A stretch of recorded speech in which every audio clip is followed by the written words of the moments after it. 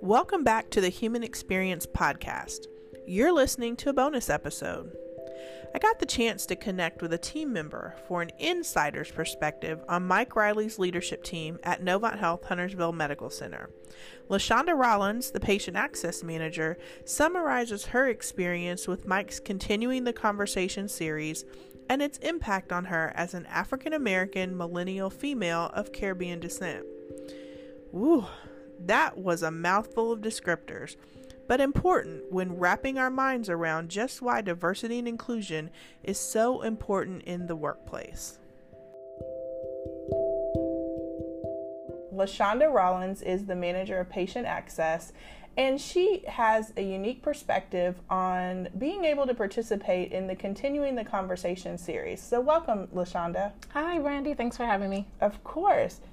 I know the situation was very sensitive when you all started the Continuing the Conversation series.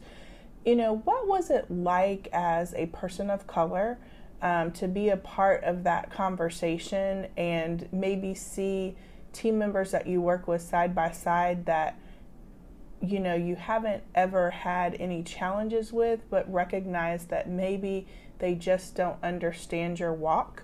Or vice versa, team members that maybe you weren't as close with or had an experience with that really did get it. You know, what was that like? Honestly, I was a little nervous about it because I didn't want what someone said to alter what I truly thought about them or even how I partnered with them at work. Because a lot of what we say is just, you know, from our experiences, and I can't help what they experience versus, you know, the same for mine. So knowing that what they say may be something because they truly don't know and not necessarily because of who they are per se.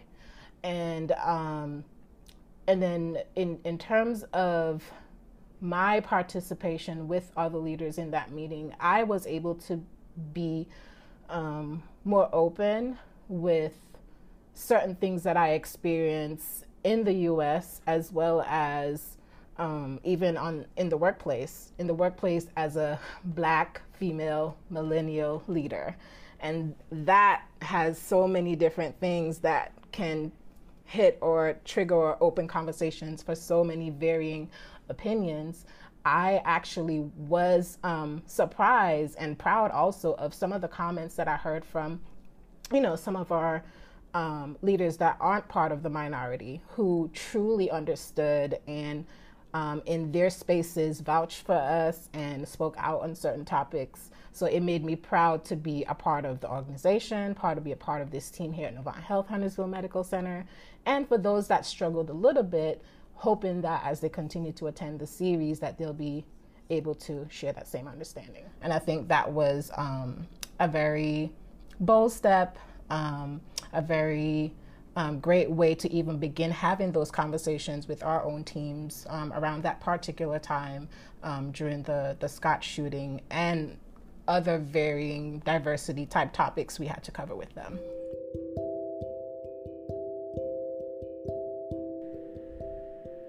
In the early stages of the Continuing the Conversation series, the focus was on opening dialogue with Mike's leadership team. But as it evolved, they sought opportunities to transfer their learning to frontline team members. LaShonda talks about how this helped her team with unfamiliar territory related to diverse populations. So my team is a patient-facing team, so they're pretty much interacting with patients, visitors, family members day in, day out. And they come across many different situations that, you know, ultimately you can't get from a handbook per se. And so I value that conversation we had with Mike in the very first meeting as well as other series topics, so that when my team members are faced with, for example, we see a high percentage of patients that are transgender. And although we have, you know, varying steps as to how to enter it into, you know, our dimension system, there's something about connecting with someone and understanding who they are, what their preferences are, and taking away our thoughts away from that while caring for the patient that I feel is most important.